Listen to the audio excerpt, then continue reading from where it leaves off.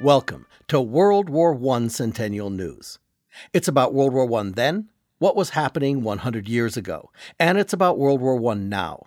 News and updates about the centennial and the commemoration. Today is September 27th, 2017, and our guests this week are Mike Schuster from the Great War Project blog, Mayor Ann Roth from the 100 Cities, 100 Memorials Project in Swanton, Ohio, and Christy Leskovar, author of One Night in a Bad Inn and Finding the Bad Inn. World War I Centennial News is brought to you by the U.S. World War I Centennial Commission and the Pritzker Military Museum and Library. I'm Theo Mayer, the Chief Technologist for the Commission and your host. Welcome to the show.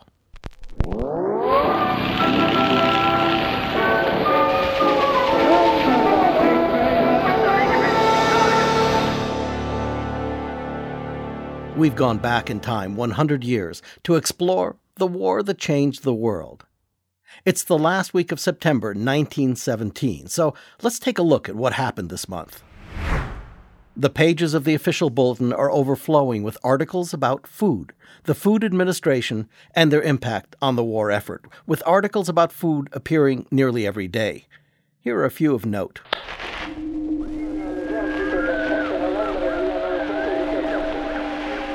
Dateline, September 12, 1917. Headline: Government not to seize food supplies held in homes. There is no truth in a widely circulated statement that the government expects to take food supplies from any family. Both the Food Administration and the Department of Agriculture join in a statement to counteract what seems to be deliberate propaganda to the effect that the government intends to take from every family all canned goods put up in excess of 100 quarts. So apparently, this is one of many variations of a rumor that the government's about to seize everybody's food. Dateline, September 17, 1917. Headline: Slogan, Food will win the war, don't waste it, emblazoned on huge signs throughout the country. Through the cooperation of advertising companies, the Treasury Department, municipal authorities, and electric light companies, the U.S. Food Administration is, without cost, putting on a national outdoor advertising campaign that is probably the biggest thing of the sort ever undertaken. The slogan, Food will win the war, don't waste it, is being emblazoned in every large city in the country, on immense signs on public buildings. These signs are uniform in general design, in paint for daytime display, and illuminated by electric light for night. Dateline, September 20th, 1917. Headline: American people will have full diet and still supplying pressing needs of allies. The supplies in the world's larder for the next 12 months are now known. They are too short to support our allies unless every man, woman, and child enters national service by conserving food and supporting the Food Administration. Dateline, September 20th, 1917. Headline: Big European demand upon America for meat will continue after the war. The immediate problem is to furnish increased meat supplies to the Allies to maintain them during the war. The impact of European demand upon our animal products will be maintained for a long period of years after peace. We must undertake to meet the demands not only during the war so that it enables our allies to continue to fight, but we must be prepared to meet the demand after the war. So, food is a big topic of national discussion during the month of September, 100 years ago this week. And also in the news, casualty supports start to trickle into the bulletin this month. Only a few thousand American soldiers have made it to Europe, and their primary task is training, preparing. Despite their small numbers and their relative distance from the front, war is war, and casualties start to become an ever more frequent occurrence. Soldiers get killed during a German air raid on a hospital. Others in an air raid on an encampment. 2 aviators die in a mid-air collision during training exercises, while a third dies in an undisclosed accident. Others die from meningitis or heart disease. Though tragic, these deaths are just a glimpse of what's to come with life in the trenches, artillery fire, bombings, gas, and then flu epidemic. These are the challenges yet to come. Go to our website to catch up on all the stories from 100 years ago this month. You can read the full daily issue of the Official Bulletin, the government's War Gazette, published at the order of President Wilson, as the government's voice of the war. You'll find daily issues that we republish on the centennial anniversary of their original published date at ww1cc.org/bulletin. Outside of the Official Bulletin, which is essentially the government's propaganda machine, other reports appear of a continuing and steady rise of anti-war sentiment.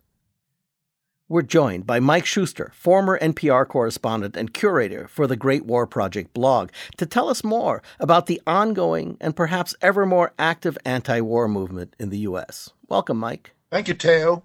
And here's the headline. In the U.S., a growing anti-war movement threatens Wilson's ability to join the war. Enter the Wobblies, the loose cannon of the labor movement. This is special to the Great War Project. When President Woodrow Wilson declared war on Imperial Germany, there were many anti-war opponents in the United States. There were those who based their opposition to the war on religious views, also pacifists, conscientious objectors, anti-war activists. Once called up and sent to Army training camps, many changed their minds and succumbed to putting on a uniform. But how this change was accomplished, reports historian Thomas Fleming, is not a pretty story. Harassed camp commanders, already grappling with shortages of everything, had little time to give much thought to the techniques of persuasion. At most camps, the conchies were left to the untender mercies of sergeants and lieutenants who called them yellow bellies, cowards, and pro-German. Fleming reports, the Mennonites who resisted all forms of persuasion had a particularly bad time. At one camp, a Mennonite resistor was scrubbed with brushes dipped in lye. Sadists in another camp billeted them with men infected with venereal disease. Not too surprisingly, many resisted this brutal treatment and were court-martialed. Some 110 were sentenced to the Fort Leavenworth, Kansas Army prison for terms ranging from 10 to 30 years. One martyr to his faith and conscience wrote to his parents from his prison cell, "You can't imagine how it is to be hated. If it wasn't for Christ, it would be impossible." This, according to historian Fleming, meant deep trouble for the Radical Union, the industrial workers of the world, also known as the IWW or the Wobblies. The Wobblies were the loose cannons of the labor movement. The IWW aimed at unionizing the unskilled and uneducated workers largely ignored by the other craft unions in the labor movement. Wobbly rhetoric reeked with class warfare and calls for revolution. Their constitution candidly declared that they were out to abolish the wage system. So, Fleming writes, not too surprisingly, the IWW took a dim view of Wilson's war. While being opposed to the imperial government of Germany, the IWW leader, Big Bill Haywood, proclaimed, "We are likewise opposed to the industrial oligarchy of this country." The strike was the weapon of choice for the Wobblies. By mid-year in 1917, the Wobblies were conducting strikes across the United States involving tens of thousands of workers and miners. In the lumber and copper industries, they had launched strikes in the aircraft industry and in the construction of barracks for the thousands of trainees. They interrupted the flow of weaponry to the British and French. Fleming reports the owners of the mines and industrialists, backed by the newspapers, charged that the Germans and German money were behind these treasonous actions. They used the courts to put them away. On September 28th, a century ago, reports historian Fleming, 166 IWW officers were indicted using their own words to prove that they had violated 11 laws related to the war, conspired to interfere with employers trying to fulfill vital government contracts, urged fellow Wobblies to refuse to register for the draft, and plotted to create insubordination in the armed forces. Observed Fleming, there was little doubt about what the Wilson administration had in mind. Our purpose, as I understand it, wrote one government attorney in Philadelphia, is to put the IWW out of business. And that's some of the news from the Great War Project 100 years ago this week. Thank you, Mike. That was Mike Schuster from the Great War Project blog with a look at some of the anti-war sentiment in some parts of America 100 years ago this month. Whether they're pro-war or not, America's entry into this global conflict is now touching the lives of most every American. Reflecting this, on September 24, 1917, composer Maceo Pinkard publishes Those Draftin' Blues, a sorrowful tune with a message that resonates with many across the country. Now if you got a loving man, you better love him while you can. Perhaps you'll have to do his share to help defend this dear old land. They're drafting many men right now to give democracy a hand. Before they call your man, I'll say these words you ought to understand. When Uncle Sam calls out your man, don't sigh, don't cry, because you know he can't refuse to hold him back, might make him slack. Just say you got those drafting blues. That was Maceo Pinkard's 1917 song, Those Draftin' Blues, as orchestrated and re-recorded in 1940 by the Count Basie Band. If you'd like to see videos about World War I, we invite you to visit our friends at the Great War Channel on YouTube.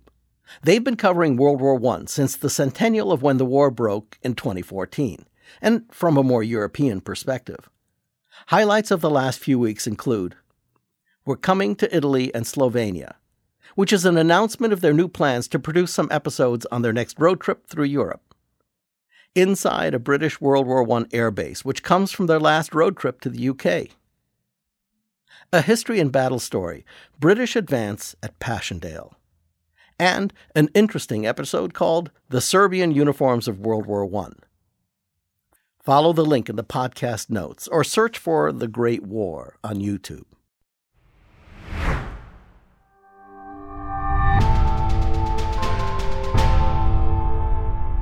We've moved forward in time to the present. Welcome to World War I Centennial News Now.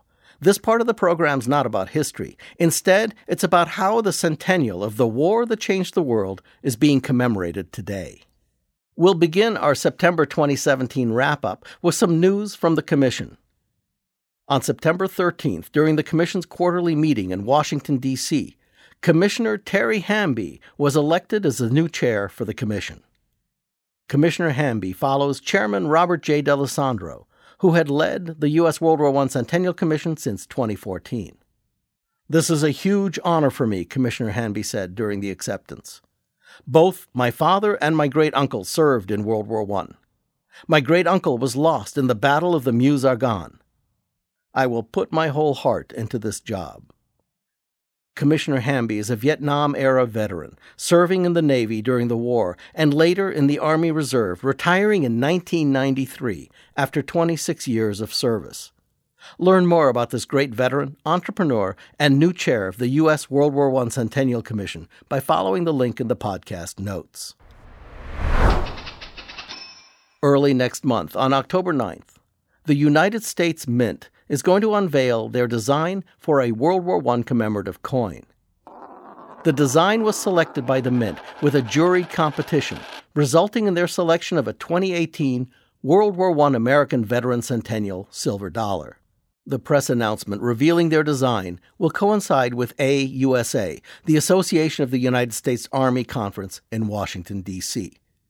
Also coming in 2018 will be 5 silver medals honoring the individual branches of the U.S. military, the Army, Navy, Marine Corps, Air Force, and Coast Guard. This week, for our Activities and Events segment, we're going to profile our Pick of the Week, selected from the U.S. National World War I Centennial Events Register that you'll find at ww1cc.org/events, where we're compiling and recording the World War I commemoration events from around the country. Our Pick of the Week is from Newport, Rhode Island, and here's the story. In 1917, when America declared war on Germany, Bernardo Cardines was a tailor living peacefully in Newport, Rhode Island. Cardines was an immigrant from Italy who immigrated alone to America in 1909 at the tender age of only 14. Cardines, like many American immigrants, registered for the draft and went on to serve with the 78th Division in the American Expeditionary Forces. He fought at San Miguel and was killed in action during a raid on German positions in September of 1918. This month, on Friday, September 29th, the Rhode Island World War I Centennial Commission will rededicate the Bernardo Cardines Memorial Baseball Field. This field is one of the oldest baseball fields in the U.S. and was originally dedicated in September of 1936 in memory of Private Cardines. The rededication is free to the public and will include a unique commemorative event, namely an Army-Navy baseball game that will be played by students from the U.S. Naval War College, and they're going to play the game dressed in period baseball uniforms. That sounds like great fun. Learn more about the ceremony and Private Cardines by following the link in the podcast notes. And now for our feature, Speaking World War I, where we explore today's words and phrases that are rooted in a century ago. This week, the word's not really a word, but an abbreviation that you would not have guessed was birthed during World War I. The phrase is OMG. 100 years ago this month, on September 9th, 1917, a retired admiral of the British Navy, Lord Fisher, fired off a letter to Winston Churchill. The two men often wrote one another about various naval aspects of the ongoing war, and in this letter, on this day, he wrote, "My dear sir, I hear that there's a new order of knighthood in the Lapis. OMG, oh my God, shower it on the Admiralty." Now, we're not really sure what he was prattling about, but on this day he did coin the term. While you may have always believed that OMG was a texting term from a California 18-year-old mall rat, the first ever documented use of the term is between two English gentlemen during World War I. OMG, that's so cray-cray.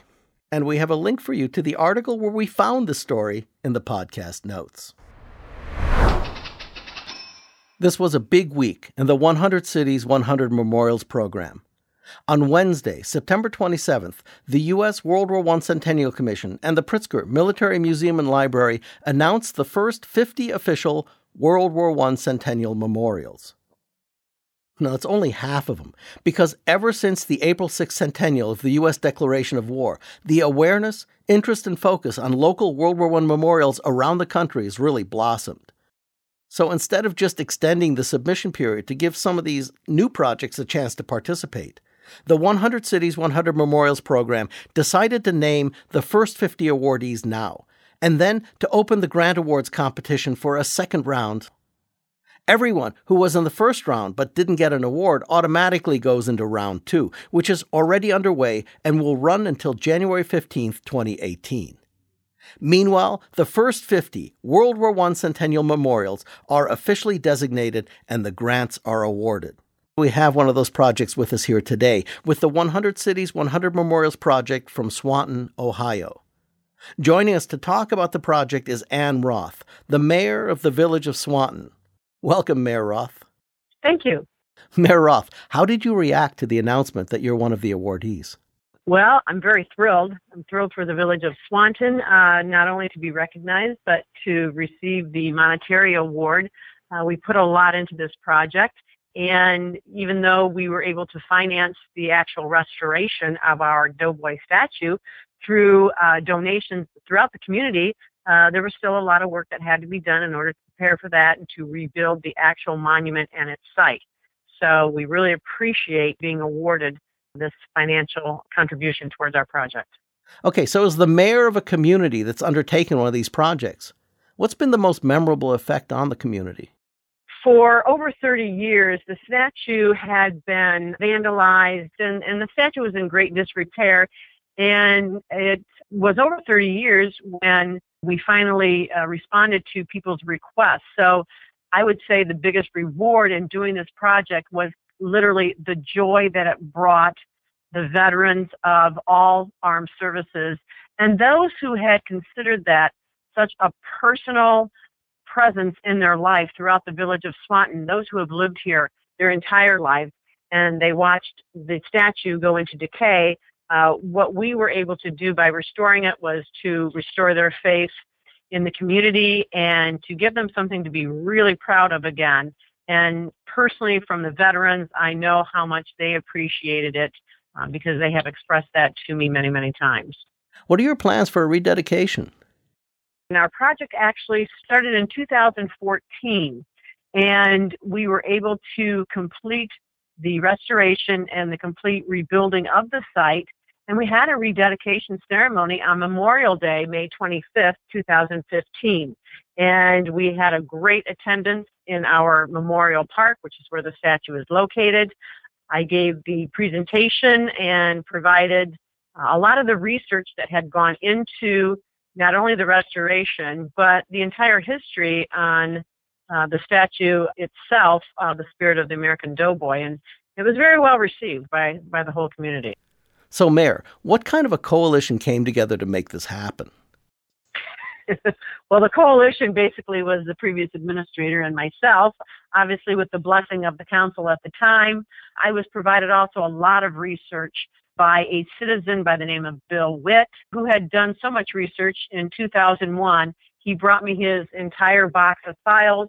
As the word got out in the local newspapers that we were undertaking this project, a few phone calls came in from others that remembered and had information to offer, such as we originally identified 12 young men that succumbed to the war, whether it be through a direct injury or disease. And through research, found out there actually were 2 more that really should be named, and so they were also placed on a new plaque. So a lot of people did contribute individually, and we did receive very generous donations from many organizations in town in order to cover the expenses of the actual restoration to the statue itself. Okay. So were there any veteran service organizations involved? Absolutely. I wrote letters appealing for their participation and monetary donation, and I wrote letters to the American Legion. The American Legion here in Swanton, Ohio has 3 divisions. I received monies from all 3. The Swanton VFW contributed, along with our local Rotary Club, our local Swanton Lions Club, and our Swanton Corn Festival Committee. And that is the committee that is in charge of our annual festival in the summer.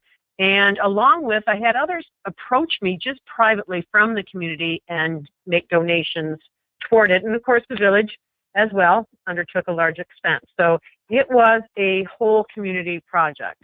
Mayor Roth, thank you so much for taking on this challenge and for being here with us today. Well, we are very grateful to the Commission for awarding us and also grateful to be recognized in this endeavor. So we are very, very appreciative of all the work that has gone into this and the Commission that has headed this. That was Ann Roth, Mayor of the Village of Swanton, Ohio. We're going to continue to profile the submitting teams and their unique and amazing projects on the show over the coming months. You can see a list of the awardees, learn about the program, and see how your community might involve itself at ww1cc.org/100memorials, or follow the link in the podcast notes. In our Remember the Veterans section, today we wanted to feature an incredible story that follows our next guest from a career as a mechanical engineer as she turns into a historical sleuth and author. With us today is Christy Lescavar to tell us more about her book, One Night in a Bad Inn, and Finding the Bad Inn, Discovering My Family's Hidden Past. Welcome, Christy. Hello, Theo. Great to be here. So, Christy, your interest in your family's history, and specifically its involvement with the First World War, started when you found out about a murder on your family's ranch in Montana. Tell us about that. Yes, that's right. I had gone to my hometown of Butte, Montana for a family funeral.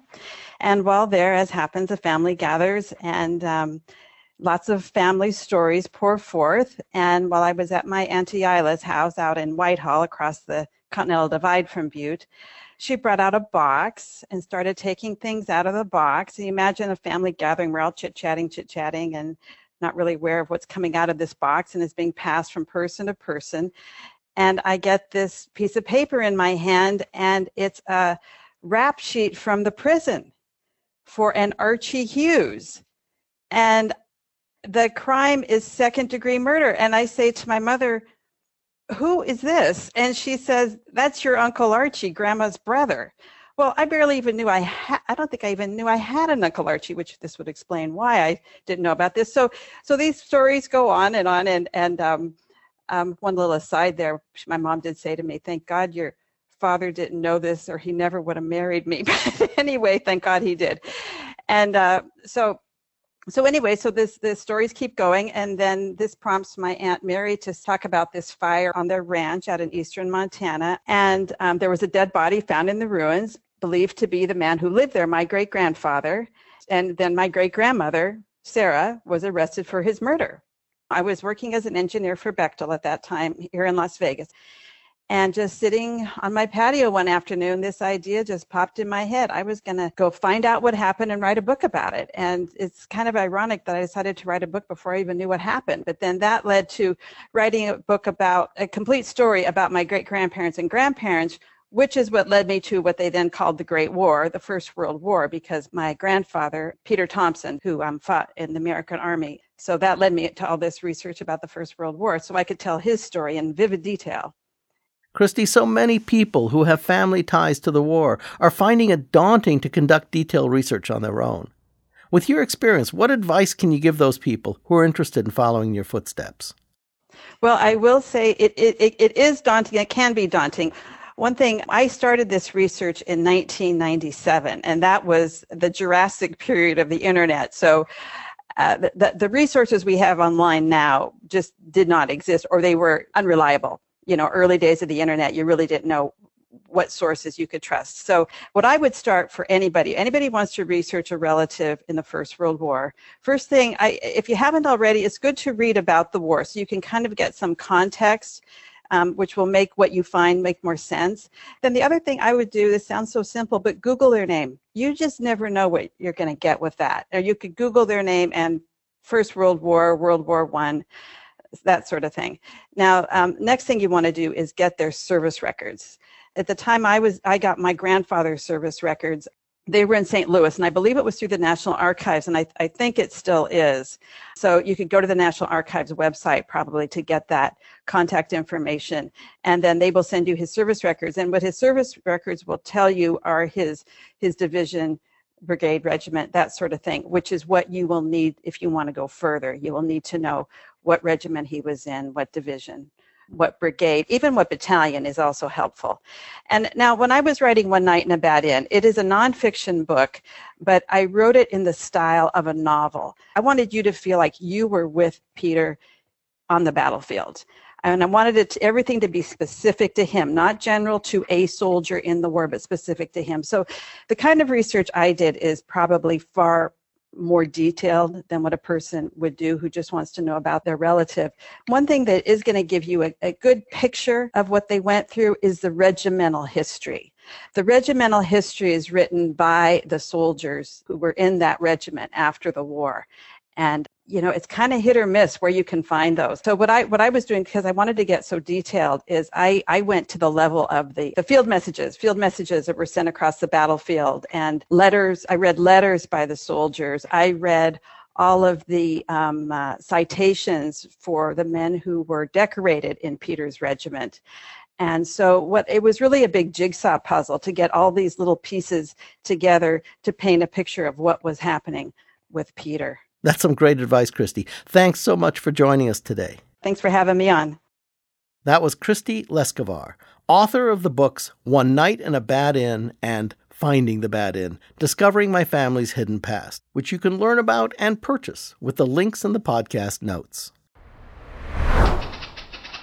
This week in our Articles and Posts segment, where we explore the World War I Centennial Commission's rapidly growing website at ww1cc.org. From the news section comes an article about an upcoming plan to study a sunken World War I cruiser. The Navy has announced plans to survey the wreck of the World War I U.S. Navy cruiser San Diego. on which 6 American sailors lost their lives when she sank as a result of enemy action off the coast of New York in July of 1918. The survey's objective is to assess the condition of the wreck site and to determine if the ship, the only major warship lost by the United States, was sunk as a result of a German submarine-launched torpedo or a mine.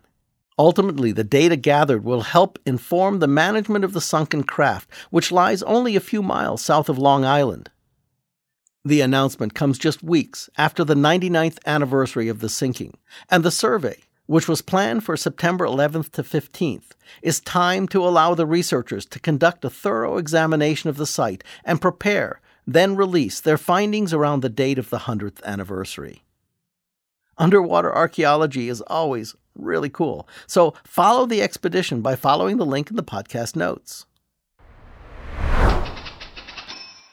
It's time for an update about our Write blog, which explores World War I's influence on contemporary writing and scholarship. This week's post is Their Only Crime?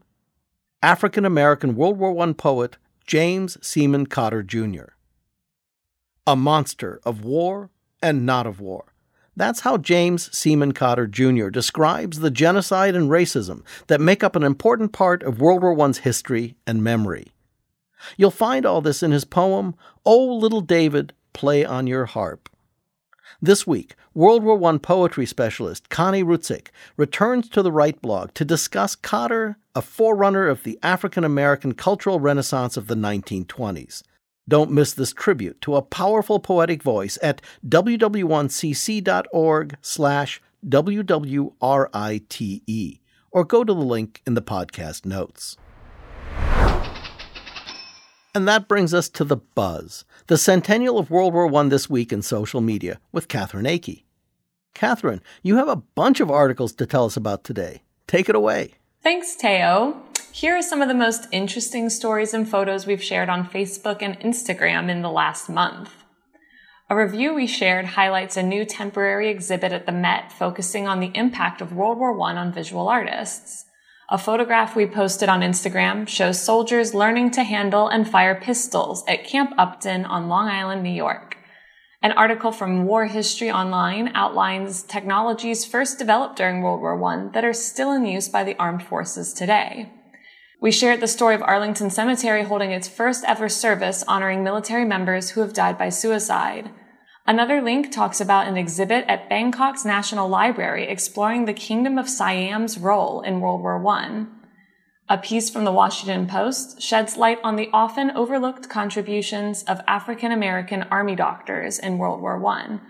We also shared some really great photos from the Camp Doughboy festivities on Governor's Island, as well as a remarkable image of the World War I Memorial in Memorial Park in Jacksonville, Florida, during the height of Hurricane Irma's impact.